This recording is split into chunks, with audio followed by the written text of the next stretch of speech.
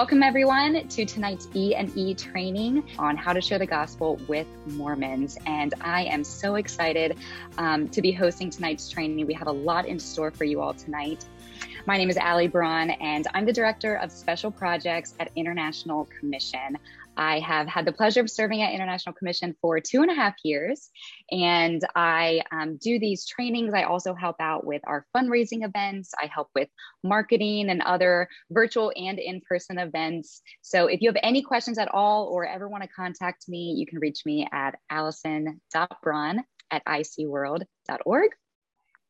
But I know there's a lot of new people on here tonight. So if this is your first time joining us for either an E&E training or for any International Commission training, our mission is to equip and enable believers worldwide to conduct church-based evangelism projects so that we can reach unbelievers and make disciples. So everything we do revolves around this equipping and enabling strategy. And so that's where the E&E comes from in our E&E training. You are here tonight to be equipped and enabled to share the gospel with Muslims. So we have a strong emphasis in the Great Commission and evangelism. We believe that every believer of Christ should be sharing their faith and making disciples, just as it said in God's word. So thank you for joining us tonight, because that is what we are here to do. I think you mean Mormons, Alli. What did I say? Muslims. Oh my goodness. If you were on last month, you know we taught how to share the gospel with Muslims. So I apologize. Thank you, Lynn, for correcting, but how to share the gospel with Mormons, of course. There you go. Otherwise, I'm going home because that's not my expertise. People are like, what?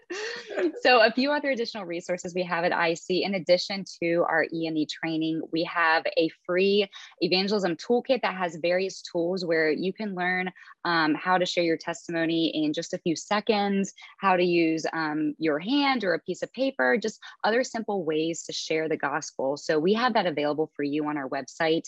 We also have an E&E show on our YouTube channel, and we also have a book. It's a book full of stories from around the world of what God is doing.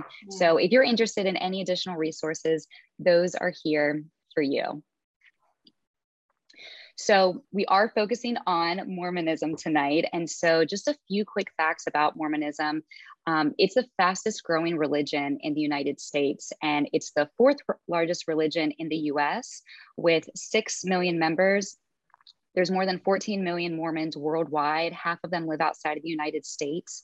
And every young Mormon man is expected to serve a 2-year mission overseas or in another city proselytizing, which has really aided to the growth of the Mormon church, more than doubling over the past 3-4 decades. So this is a fast growing religion. So that's why we want to focus on it tonight. But before we get started in that, just simple reminders of why we're here. I mean, what is the gospel? Why do we need to share it? What happens if we don't? The gospel is the good news that God loved us so much that he sent his one and only son, Jesus, to die on the cross for our sins. And the Bible says that if we confess and believe that Jesus is Lord and that he raised from the dead, we will be saved. So that's what we need to be sharing with people. That's in John 3:16. And of course, Jesus' final words to us before he ascended into heaven, he gave us the Great Commission found in Matthew 28:18-20. He said, "Go and make disciples of all nations, baptizing them in the name of the Father and of the Son and of the Holy Spirit. And surely I am with you always to the very end of the age." So that's the good news. That's why we need to share it.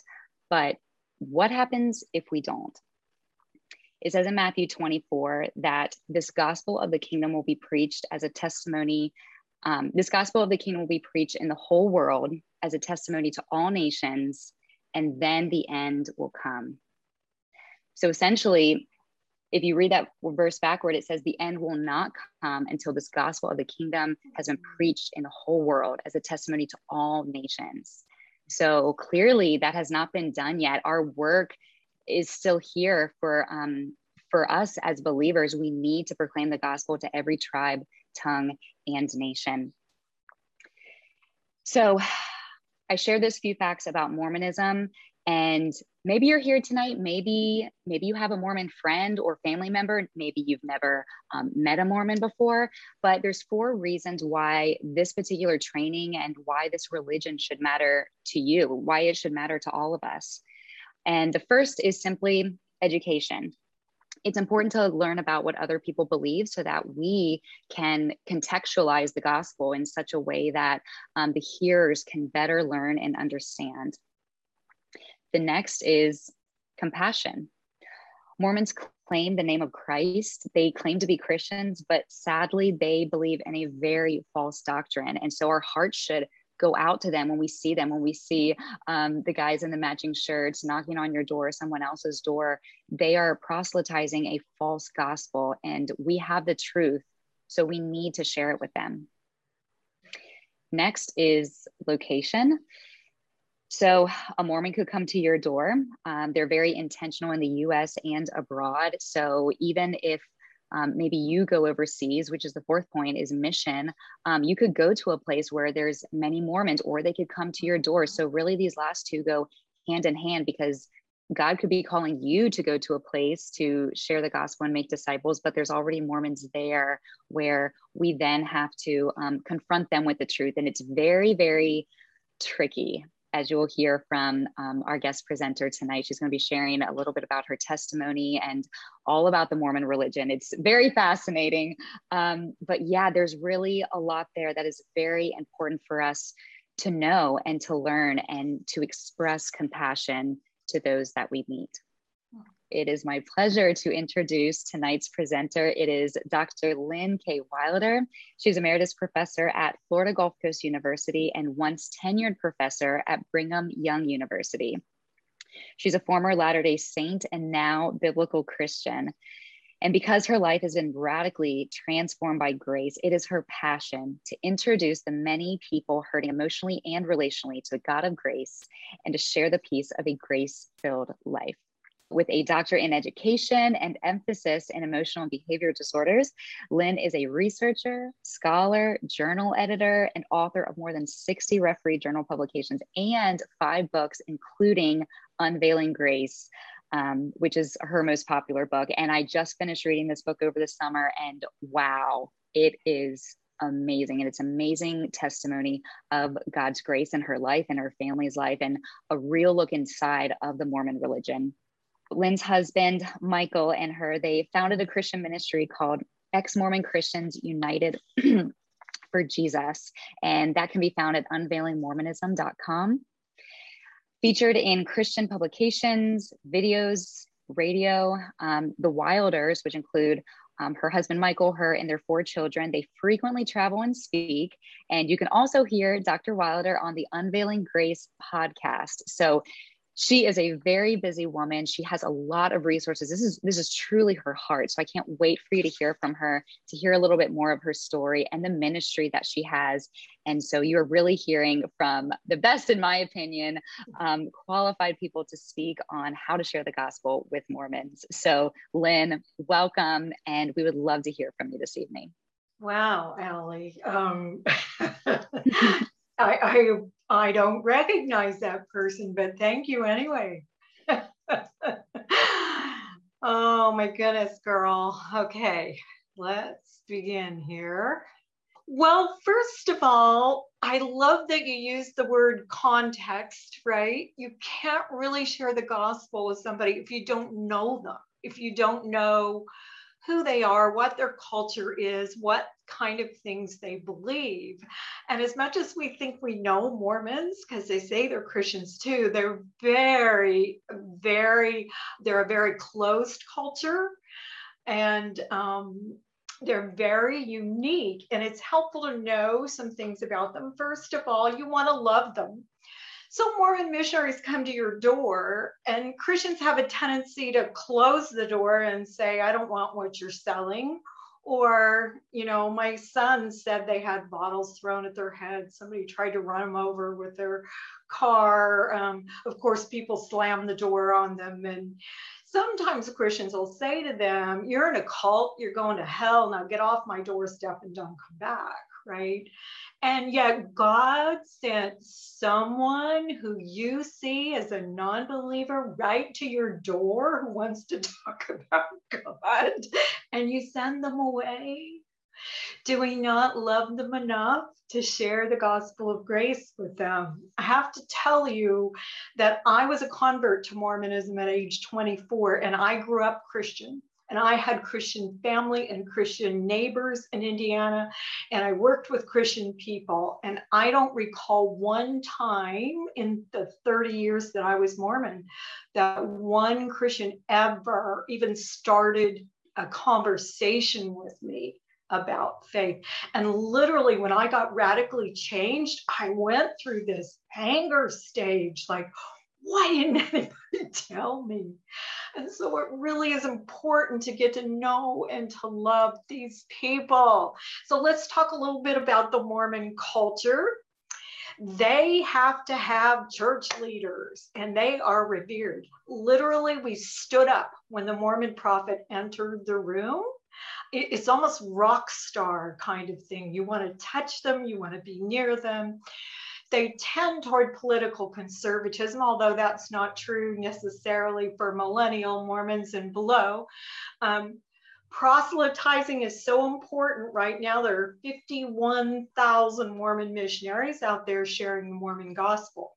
Outward appearance is very important to Mormons. They tend to dress nicely. The women tend to wear makeup, and their behavior is going to be very kind. They might lean in when you talk, and their behavior, they consider nice behavior to be Christian. So they'll determine whether you're Christian by how nice you are. And sometimes Christians aren't always very nice. So that's something you need to be careful of when you're dealing with Mormons. They dress modestly. Why? Because Temple Mormons wear garments underneath their clothes. And that means that their shorts or anything they wear has to be to their knee or below. And for women, it has to be capped sleeve. They can't wear sleeveless. So they're very offended often if Christians have a bare midriff or they're wearing something that seems immodest to a Mormon. That's offensive. So stay away from things that you know are offensive to Mormons. Achievement is very important to them. It's a works-based religion. We call it performance-based religion. So they're going to be hardworking, industrious people, probably up early, with lots of children, doing lots of work, and probably exhausted. This number 6, family, is everything to Mormons. When you think of Mormonism, you think of families, large families, close families. This one thing draws more people to Mormonism than anything else. They preach a perfect family. They preach a family together in this life, together in the next life, a family forever. If you get married in a Mormon temple, sealed, they call it, you can be sealed for this life and for the next life. And their families are wonderful examples. And so many people with broken families in their past get drawn to Mormonism. Let me give you a quick example. I had a phone call 2 weeks ago from a woman in the military, young woman, married with a young child, and she was in an abusive marriage. Well, somebody Mormon in the military opened their home to her and allowed her to live with them so that she could then leave this man. That's typical behavior, and many people get drawn in. She grew up Christian. She knew in her head the doctrine isn't right, but the people were so good to her. And so you're going to find wonderful people, and you need to be wonderful people if they're going to be drawn to your faith. They have LDS scripture, 3 books in addition to the Bible that trump the Bible, and they have a living Mormon prophet whose words trump the Bible. Most converts come from traditional Christianity, I would say nominal Christianity, people that don't know the Bible, but they've heard of Jesus and they want a perfect family. Mormons dislike and avoid contention. You are not going to be able to get up in their face and argue with them. That is not going to work. That will be the end of your conversation with them.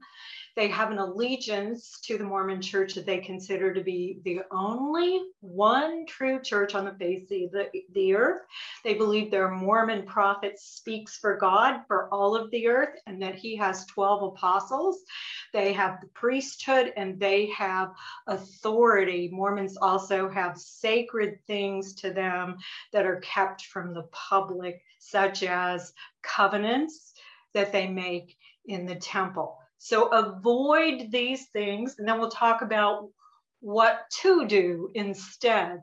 Avoid these things in conversation with Mormons. Avoid contention. The Book of Mormon says contention is of the devil. So if you get into any kind of back and forth with them, or you're at all aggressive, they're going to just go, devil, I'm done, right?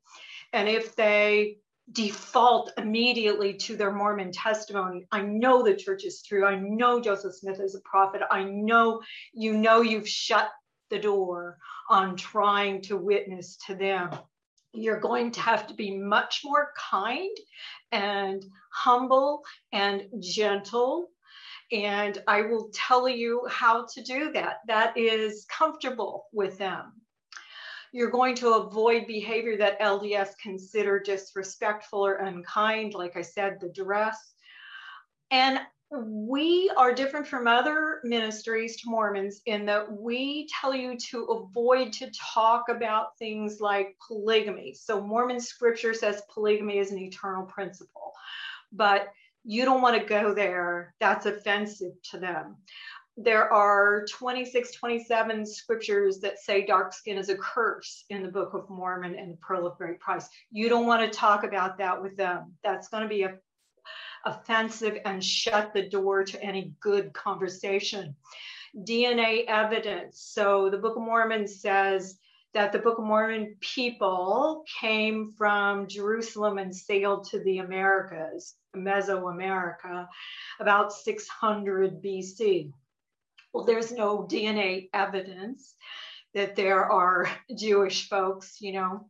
So Joseph Smith's character, he often took other men's wives, you know, polygamy was a big mess. He did some counterfeiting of money. He had a bank. Brigham Young, then the next prophet of the Mormon church, had 54 wives. These kind of things to talk about with Mormons will not make any progress. They will see you as an anti, and what you want to do is offer a God of grace, something that they want to come to, not something they want to run away from. I honestly am not as concerned about getting people out of the Mormon church as I am about getting them saved, right? Getting them born again, and the Holy Spirit will totally work with them. You're going to avoid scripture other than the Bible. So if the Mormon missionaries come to your door, they're going to keep trying to get you into the Book of Mormon. This is what I say to them. But wait, I believe the Bible, you believe the Bible. It's the one thing we have in common. So we'll just stick to the Bible, right? I can't trust the Book of Mormon. I don't know the Book of Mormon. So the Bible has some wonderful things in there. Alli said she likes to say pray. So I say pray scripture, right? Pray that God will show you within your sphere of influence, or some Mormon that you already know, who God's already working on softening their heart. I prayed this prayer one Monday night when I was a new Christian, because I was in a Bible study and they made us pray this. Oh God, show me who you're already working with within my sphere of influence. I went to work the next day as a professor, right? I go down this hall and this colleague of mine goes, hey, you come here. I dreamed about you last night. Okay, this is the day after my prayer, right? I'm thinking, oh, I'm sure this has nothing to do with anything. She tells me this dream, and then she tells me she's seeking a personal relationship with Jesus, and she thinks God's sending her to me. Here's the freaky thing. I'd worked with that woman 4 years and I had no idea she was a Mormon. She was an inactive Mormon seeking a relationship with Jesus. God supernaturally connected her to me.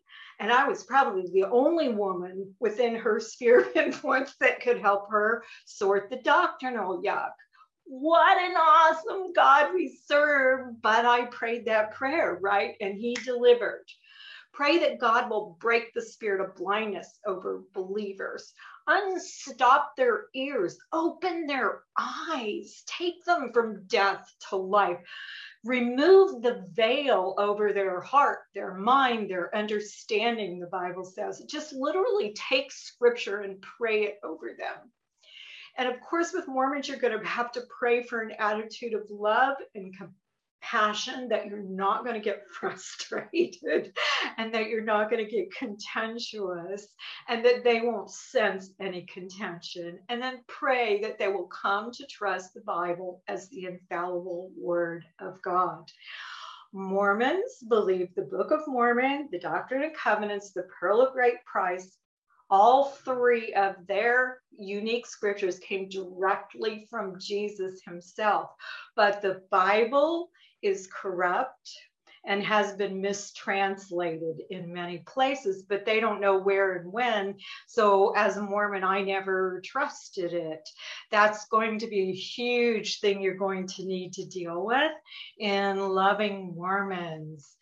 Okay, our scriptures say that God is always at his work, 24/7. What's his work?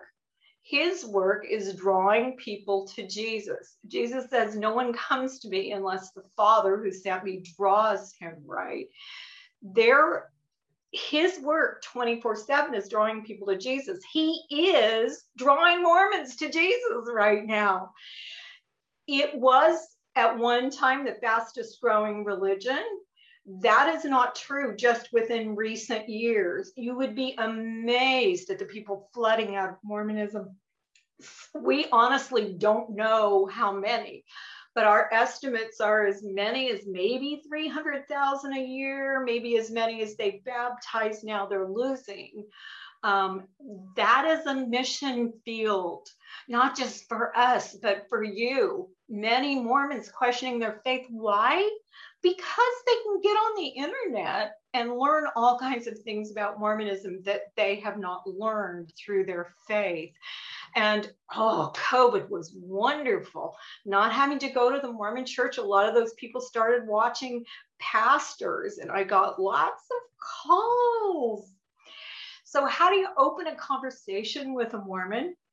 Like you do anybody else. Tell me about your faith. I'm curious. Mormons love to talk about their faith because they're going to see you as somebody who might be interested in joining, right?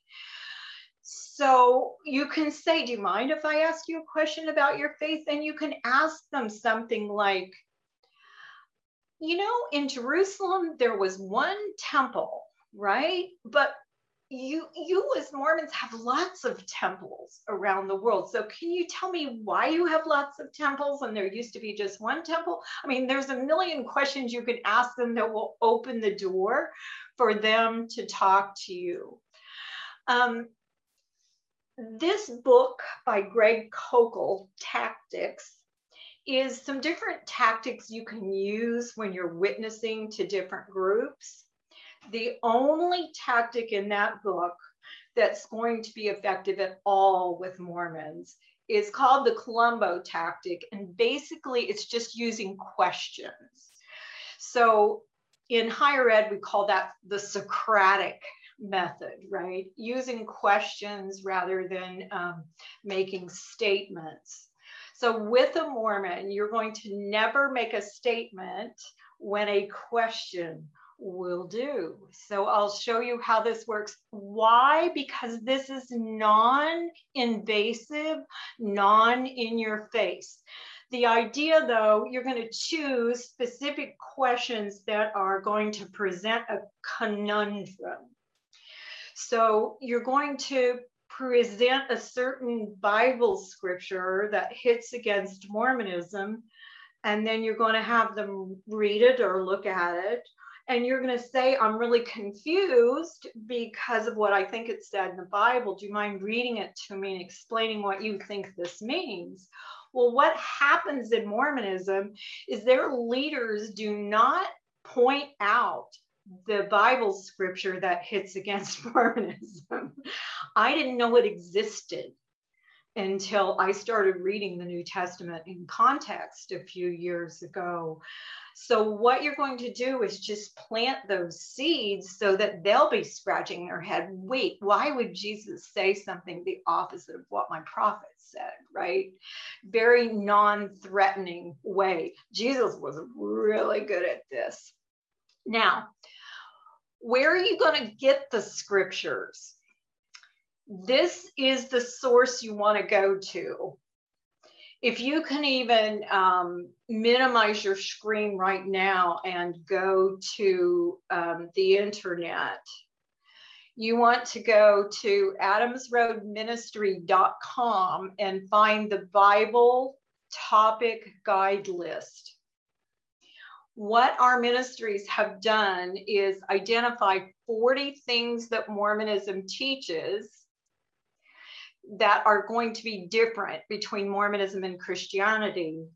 And then we give all the Bible verses that in reality refute that teaching, but I never say that to a Mormon. I just say, would you like to look at some verses to see what the God of the Bible has to say on that topic, right? So we're just looking at something like priesthood. Mormonism, like Catholicism, believes in a priesthood that has authority from God. Well, there are all kinds of Bibles about priesthood and high priests. Mormons have high priests. My husband was a high priest for a long time. I died when I read in Hebrews there's only one high priest. Excuse me? One high priest, it's Jesus? Oh my goodness. So a lot of what's in the Bible, Mormons will not be familiar necessarily with the things that hit up against Mormonism. And if they are, they're going to think in their brain, oh, that must be mistranslated because that's what they're taught. But right here, you have 40 things that Mormons believe, and then all of the scripture, right? Now, if I do this with a Mormon missionary and I just go, whoa, that confuses me because of thinking something I think it says in the Bible. Do you mind reading it to me and telling me what you think this says? Well, if I do that several times, right, now you've got this cognitive dissonance going on. Wait, everything I'm teaching, there's like Bible scripture that goes against it. So the missionaries will usually say to me, well, you know, I just don't trust the Bible. Here's my next question, and I'm going to repeat this several times throughout this training. Do you trust the words of Jesus? If you don't trust the words of the Bible, do you trust the words of Jesus? Never had a Mormon say no. And there are enough words of Jesus that directly refute Mormonism that you really have a problem if you start looking into it. So then I just stick to the ones in this Bible topic guide list that come directly from the mouth of Jesus. And that can be quite disturbing to a Mormon after a while. Now, in order to witness to a Mormon, you're going to use two things. First of all, Mormons are very touchy-feely. They are taught that the way that you tell if something's true is to see how emotional it makes you. Like if it makes you cry, then it's the Holy Spirit telling you it's true. So they test truth completely on feelings. It's from their scriptures. So Christians, of course, know that the heart can be deceitful and all of that. You can't trust feelings completely. But because Mormons do, why not bear a heartfelt testimony of Jesus? Why not tell who you were before your born again experience, after your born again experience? Why not tell about a time that God showed up and freaked you out? Have you ever been healed? Did you ever have an answer to prayer? The kind of things you need to practice in order to talk to a Mormon are to tell these, what I call it, feelings rich experiences, and tell them in a story. We Christians don't even pepper our conversation with God a lot, let alone ever say to somebody, wow, you won't believe what God did today, right? Highly recommend that with Mormons. And my son, who got saved on his Mormon mission, literally today, he got saved 15 years ago. If the subject of Jesus comes up, he'll be in tears. That's how much it moves him to think about what God has done in his life. And I'm not sure we as Christians always appreciate that. And so I'd like you to think about that for one thing. So here's the Mormon scripture. It says, if it's right, I will cause that your bosom shall burn within you. Therefore, you're going to feel that it's right. That's how you tell if something's right. Of course, we Christians test things with the Bible. So bear a feelings-rich testimony of your relationship with Jesus, what difference he's made, before and after kind of thing. Okay. Here's why that's important. As a Latter-day Saint, I don't think I believe the Holy Spirit operated outside of Mormonism, because we believed we were the one true church and that God spoke to our prophet and that prophet spoke to everyone around the world and that we had the authority and no one else did.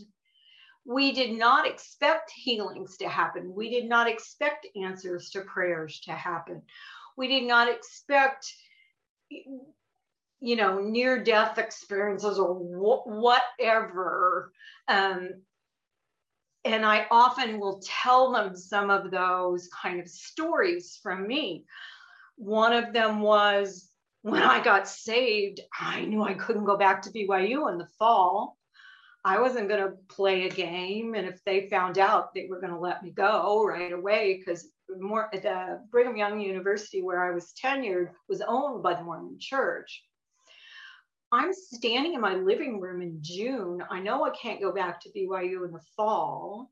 And in higher ed, it's usually a several-month process through a search committee to get another job. So I thought there was no hope of a job in the fall. My phone rang. The lady on the other end says, I'm the dean of the College of Education at Florida Gulf Coast University. I'm living in Utah at the time. She was in Florida. She said, I have your curriculum vitae in front of me and I'd like to offer you a job. I fall to my knees. I put the phone out here and I go, you can even get me a job I never applied for. Like, I didn't know God could do that. The God of Mormonism I knew all those years never did anything like that. And so now I have the opportunity to tell people those kind of stories, that God is real and he's personal and he'll show up for you. And this is how he showed up for me, right? And people can decide I'm crazy. When I ended up at that university in Florida, it was a secular university, and I'm working with atheists, and they laughed at me. They used to call me Utah. How stupid were you to join the Mormon Church? Oh, if they only knew. Now I'm a crazy Christian, right? So personal stories, how God answered prayer, and feelings rich kind of things. Of course, the Bible says, oh, I love this. Okay, Matthew 15:19. God actually lists the things that come from an evil heart, and one of them is false testimony. So I said to God, you mean I stood up at that Mormon pulpit and I cried and I said, I know Joseph Smith was a prophet and I know the Mormon church is true, and I could be overcome with emotion, and from my heart could come a false testimony? Absolutely, right there in the scriptures. I love this. Proverbs, one who wanders from the way of good sense, or some versions say reason or sound judgment, will rest in the assembly of the dead. In other words, okay, use your feelings in faith, but you better not rely on feelings alone. You better use your brain, because this God is smart enough to create science, to hang the world together every morning. This is an amazing God, and he's not stupid, and he created all these things like reason, and so he certainly can use them, and he does in the Bible. So what we have is, I'll say to a Mormon, what if you could use both feelings and reason, logic, or evidence in faith? So what if you had a feelings component and a scientific component in faith? Would that interest you? Wouldn't that be a bigger faith than a faith that just relies on feelings alone to determine truth? Good question for a Mormon. Here's another good question for a Mormon. So tell me about the Bible. How important is the Bible to you? Do you believe it's trustworthy? Is it reliable? Is it the infallible word of God? If they're honest, they will say, oh yes, we believe the Bible, but it's sometimes mistranslated. Okay, so one of the things you'll want to do, let me show you this from the Book of Mormon. This is talking about the Bible. In the Book of Mormon, it says many plain and precious things have been taken away from the Bible. And as a result, exceedingly many, great many do stumble in so much that Satan has power over them. That would be the Christians. To the Mormons, those are the Christians. The Christians took plain and precious things that Mormonism teaches, took them out of the Bible and corrupted the Bible. This is also Mormon scripture. We believe the Bible to be the word of God as far as it's translated correctly. And then they say, we believe the Book of Mormon to be the word of God, its most correct book on the face of the earth. So the Bible has a qualifier that it's only reliable when it's translated correctly. So one of the things I usually do in these trainings, and we won't have time to do tonight, is go through all the evidences for the Bible. It's just overwhelming. 30,000 archaeological digs for the Old Testament alone.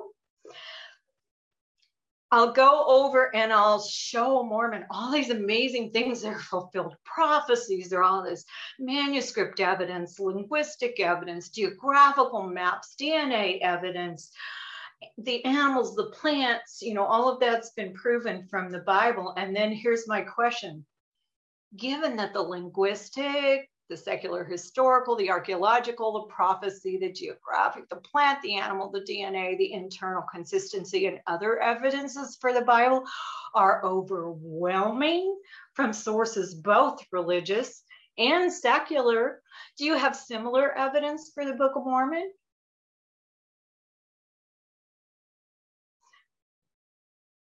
Now, I'm not being, I don't want to be unfair or dishonest, but that's a very real question. Most Christians know nothing about the Book of Mormon and wouldn't know if there was any evidence for it. But you have to assume if God created both books, he's going to make the evidence overwhelming for each of them if he did for the Bible, right? Those are things they never think about. And what you've done is just planted that seed so that they can think about that, right? You could even ask, So from Ezekiel 37, the Mormons always say the two sticks in one hand are the Book of Mormon and the Bible. Well, of course, Ezekiel 37 tells us the two sticks in one hand are Israel and Judah. It says it right there. But the Mormons say it's the Bible and the Book of Mormon. So then there should be similarities, right? And you can ask about those. Often when I do these trainings, we go through 10 different of those 40 topics. We're only going to hit 3 tonight, and I'm just going to hit basics. So one of them is, who is Heavenly Father? So we're going to talk to Mormons about the nature of God. Who is Heavenly Father to you? They call him Heavenly Father. They don't call him God. Tell me about him. So as they tell you about their Heavenly Father, you will have all these scripture verses that you can go to and ask them what they think about that. The Mormon Heavenly Father is not a spirit. He has a body of flesh and bone as tangible as man's. This is Mormon scripture. That body, that physical body, limits him and confines him to space and time. So you can see that he cannot be omnipresent. If he can't go anywhere, he's confined to a body. He also has a wife, and probably multiple wives. And so he needs to eat and sleep and have sex. Those are characteristics of the Mormon Heavenly Father. He was not always God. He started out as a spirit child. So he had a beginning as a created being. There was a Heavenly Father and a Heavenly Mother. They had sex. He was the child of a Heavenly Father and a Heavenly Mother. He lived in a pre-existence. He eventually earned the right to come to Earth and to a Earth somewhere. And then he did all these righteous things so that he progressed and became a God. That is typical. That's called eternal progression in Mormonism. And every Mormon man with a temple recommend might be able to do the same thing and have their own world in the next life. That is not Christian. That's not from the Bible. Father, Son, and Holy Ghost in Mormonism are 3 separate gods. So they actually kind of laugh at the Trinity. Heavenly Father in Mormonism is married to Heavenly Mother and probably several Heavenly Mothers. He teaches that the way you get eternal life is through obedience and laws to the ordinances of Mormonism, and that you need to go to a Mormon temple. And in order to go to a Mormon temple, you have to earn a temple recommend. In order to get a temple recommend, you have to pay your tithing for at least a year, hold a calling in the church, attend your meetings, live a health code, wear your temple garments. There's all kinds of like Mosaic law kind of things you have to do. We know our God of the Bible is a spirit. That makes him free to be all places at once, to hear all prayers at once, to answer all prayers at once. And because he can be all places at once, he knows all things. In fact, he's known all things from the beginning, and he has all power. So here's my question for Mormons. How have you reconciled the fact that the Heavenly Father of Mormonism and the Heavenly Father of the Bible are different? So they have different natures. Plus, they teach different ways to eternal life. Mormons have never been challenged typically with the idea that they have a different God and a different Jesus and a different gospel.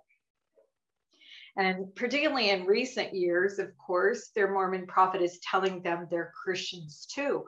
When my husband and I joined Mormonism in '77, we would never have been called Christians. That would have been lowering ourselves. And let me explain. Mormons are graders, Christians are lessers. And the reason that Mormons see it this way is Mormons have 4 books of scripture. 3 of them are perfect. 1 of them is corrupt. Christians only have 1 book of scripture and it's corrupt. So we never called ourselves Christians. This started in the Mormon church where they started saying we're Christians too, about the time that Romney was being groomed, I believe, to run for president. Okay. If a Mormon says to me, well, I don't trust the Bible, my next question is, do you trust the words of Jesus? They always say yes. And you can go then directly to the words of Jesus. Here is the last. How does one gain eternal life in your faith? In Mormonism, you have to use the term eternal life or exaltation if you're going to have a discussion with them about salvation. They have different levels of heaven and different levels of salvation. Only eternal life is the top one. So if you want to get to the highest heaven in Mormonism, it's called the celestial kingdom. You have to earn a temple recommend. You have to go to the temple. You have to go through 4 hours of ordinances in the temple. You have to continually go back to the temple and do all these good works till the end of life, much like Islam. And then if you've done enough, God's grace might kick in and save you. They won't understand necessarily how that differs from your grace, but they laugh at your grace by calling it cheap grace. You Christians just say, I'm saved, and then you go live like hell. Okay, so this is Mormon scripture, saved by grace after all we can do. Book of Mormon. We believe that through the atonement of Christ, all mankind may be saved by obedience to the laws and ordinances of the gospel. You're not saved by Christ. You're not saved by grace. You're saved by obedience to Mormon laws, and you have to do all you can do till the end of life. So think about this with Mormon friends. They are exhausted trying to create their own perfection, stay on the right side of sin, do all the right things. Mormon women are supposed to have lots of children. It can be a harrowingly exhausting life.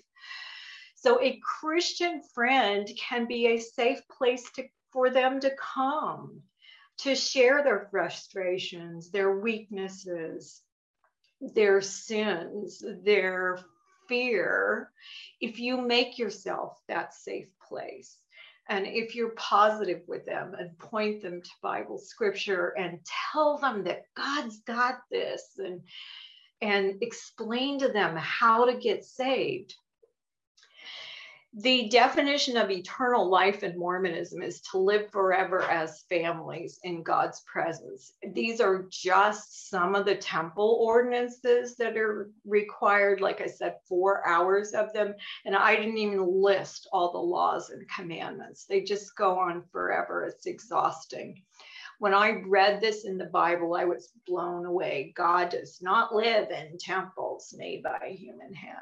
We are taught in Mormonism that you're closer to God in a Mormon temple than anywhere else in the world. That's why Mormons go there. They're seeking him. They're seeking his spirit. Now, Mormons will say to you just in recent years, I believe I'm saved by grace, but every word that a Mormon says has a different meaning than yours. I've never found a word in Mormonism and Christianity that had the same. They are the same words, but they don't mean the same thing. So every time you talk to a Mormon about faith, you have to say, well, what do you mean by that? So if they're talking about the atonement, they don't mean Jesus died on the cross. The atonement for them happened in the Garden of Gethsemane. So you have to say, okay, so tell me what you mean by that. Okay, so who did that? And when did they do that? And when you have to really drill down. And grace is one of those issues. They love to say to Christians, I'm saved by grace. This is their definition. This is right from their website. Grace cannot suffice without total effort on the part of the recipient. What? A Christian's going, what? It is by grace. So that's why it's by grace we're saved after all we can do. No. There's no effort you can do to add to what Jesus did on the cross. Any fruit of being a Christian comes after salvation, and it's done by the Holy Ghost, right? It's not for you to do, that you might throw to God, that he might be pleased, that you might be saved. Mormonism isn't the only performance-based religion that teaches that kind of thing. Pew Institute did a study a few years ago that said something like 64% of Christians in the United States believe it's grace plus works. There's something you have to do to please God in order to be saved. That is not what the Bible says. So I'll show the Mormons some of those scriptures and then say, well, what do you think Paul meant when he said that grace is a free gift and that it's not dependent on our works? Again, just make them the expert and let them read it and explain it to you. And if they say, I don't trust the Bible again, do you trust the words of Jesus? Okay, we're going to do our breakout sessions now. I don't know, Alli, if you want to do this or you want me to do this. Yes, I will. So on all of our E&E trainings, we have a short time of having a small group discussion or role play. So as always, this is a lot of information, incredible content. And thank you, Lynn, for everything you shared. But we don't want you to just sit here and have it go in one ear and out the other. We actually want you to put this into practice, that you can apply this to your life, hopefully, maybe even tomorrow or in the coming week. So I'm going to break you out into a group of 4 or 5 people each, and we want you to discuss this in your groups for 4 minutes. How does a wretched sinner gain eternal life with Heavenly Father?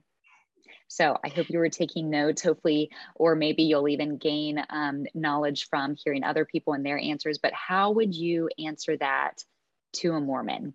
So welcome back, everyone. I know that time is always so short. But I hope you at least had a little bit of time to practice with one another, maybe discuss that topic of hand, maybe something that you learned. Lynn is looking through the chat right now to see if there's any questions that she wants to address before we close out. You had some very good questions, particularly the one about, do Mormons, well, is the word Mormon or Latter-day Saint more acceptable to use? So Lynn, I'll have you answer that one for everyone. The Mormon Church came out within the last year or so and said, we just want you to say the Church of Jesus Christ of Latter-day Saints. And news reporters came back and said, I'm not typing that out every time I talk about you. I'm just going to use Mormon. But the church does not like Mormon. They try to stay away from that, although it's still the Book of Mormon. They prefer Latter-day Saint or a member of the Church of Jesus Christ of Latter-day Saints. Yeah. Mm-hmm. Okay. Yeah, I don't know if you know, but you type anything Jesus related into Google, and Mormonism sometimes comes up on the first 2 pages of the search. They certainly are working hard to be seen as Christian. Mm-hmm. So I hope you enjoyed that exercise. Boy, I wish we had time to go through a lot more scriptures, but this is the scripture that took me to surrender. John 5:24. Whoever hears my word and believes him who sent me, I thought, yes, I'm starting to do that, has eternal life. There is no working for it, and will not be judged, or some versions say has already been judged or will not come under judgment, right? You're judged at the point of faith. At the point of salvation, you become saved and you're passed from death to life right now, right here. There's no crazy gerbil wheel working for it. Whoever believes in the Son has eternal life. Praise God. And that is really hard for Mormons to accept. It's so simple, right? They often say to me, can it really be that simple? Yeah. So Lynn, I know we're a little bit over time, but I do want to address two questions that people have asked. The first one Mark asked was, how can we answer these questions that you are proposing without sounding contentious to Mormons? Do you have a recommendation for how to so gently answer these questions without sounding contentious? I'll often say to them, if the Mormon missionaries are teaching me, or I've asked a Mormon to tell me about their faith, then I'll often say back to them, you're confusing me because of something I think I read in the Bible. Do you mind if we go there and look at it? That is certainly much less contentious than saying, well, the book of John says, you know, and they always feel like they're the experts in their faith. Why not make them the expert? Just bring that scripture to their attention, ask them to read it out loud and tell you what they think it means. You don't have to even point out that there are conundrums in that scripture. They'll get it. And what you're trying to do is just plant a rock in the shoe, plant a seed so that they'll go home and say, whoa, why would Jesus say something opposite the Mormon prophet, right? So I taught diversity at BYU.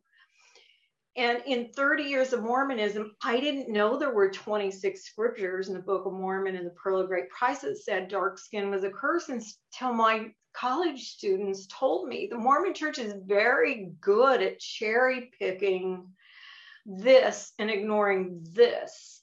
And when I taught Mormon seminary, preparing missionaries to go out, we had manuals, and the church threatened me to stick to the manual. And if I ever didn't, the kids would tell me, and they would tell the bishop, and then they'd remove me from the calling. So that's how kind of controlled the curriculum is. And when you trust them, you never think twice about that. But that's certainly a red flag. Wow. Yes. And last question from Mark, and I know that you have a personal answer to this, but for Mormons converting to Christianity, are you shunned off from the Mormon community or from relatives? Often. So Leah Remini's series on Scientology, when I watched that a couple of years ago, I was so triggered. It just made me sick because I was reliving a lot of those experiences.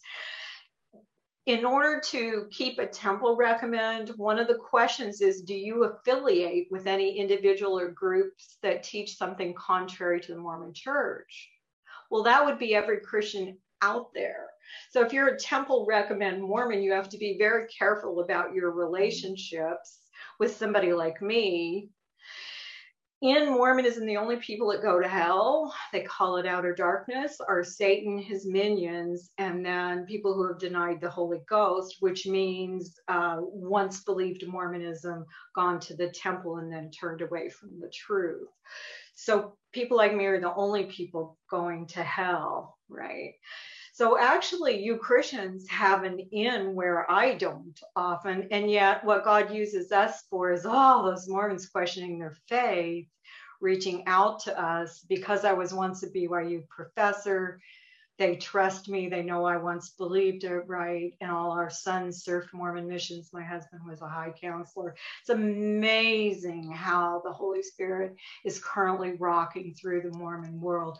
Many converts, I get phone calls pretty much every day with Mormons questioning their faith. So this is a time for Christians to step up and be that army and open their mouth like my Christian friends didn't for 30 years.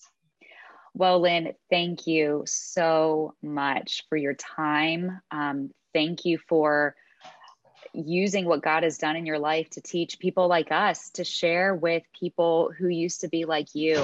If you have more questions, if you want to learn more about this religion and how to reach them, Lynn has given us her contact information, her email, her phone number, and especially her website, which is her Ex-Mormon Christians United for Jesus ministry. You can find that at unveilingmormonism.com. highly recommend going to that website, as well as reading or listening to her book, Unveiling Grace. I cannot recommend it enough. It's an incredible story. You learn more about her family, her 4 kids, and her son, Micah, who's the one who converted to Christianity while on his Mormon mission in Florida. He was trying to convert a Baptist minister. Sorry, I'm kind of spoiling it, but he was trying to convert a Baptist minister, but instead the minister pointed him to the scripture, encouraged him to read the New Testament, and then Micah encouraged Lynn, his mother, to read the New Testament. And here we are today. So praise God for that. And Micah's book took 15 years in the making, and it just came out in June, sold out on Amazon in 2 hours, and is number 9 now under Christian apologetics on Amazon. And why? Because God is rocking through the Mormon world. So I pray for an army of Christians to join us with this message, the grace message. Yes, absolutely. That book is called Passport to Heaven. You have been equipped and enabled to share the gospel with Mormons. And Lynn, I would love if you wouldn't mind closing us out in prayer this evening. Father God, thank you for what you're doing among the Mormon people. I pray that you may lay on the hearts of many Christian people to get to know them and love them, and show the love of the God of grace to them, that they might know that they can rest in Jesus and rest from their works, that the works that they will do after salvation come from a God, that he will bring them. He is the most amazing, real, personal God. We praise you and thank you, Lord, in Jesus' name. Amen.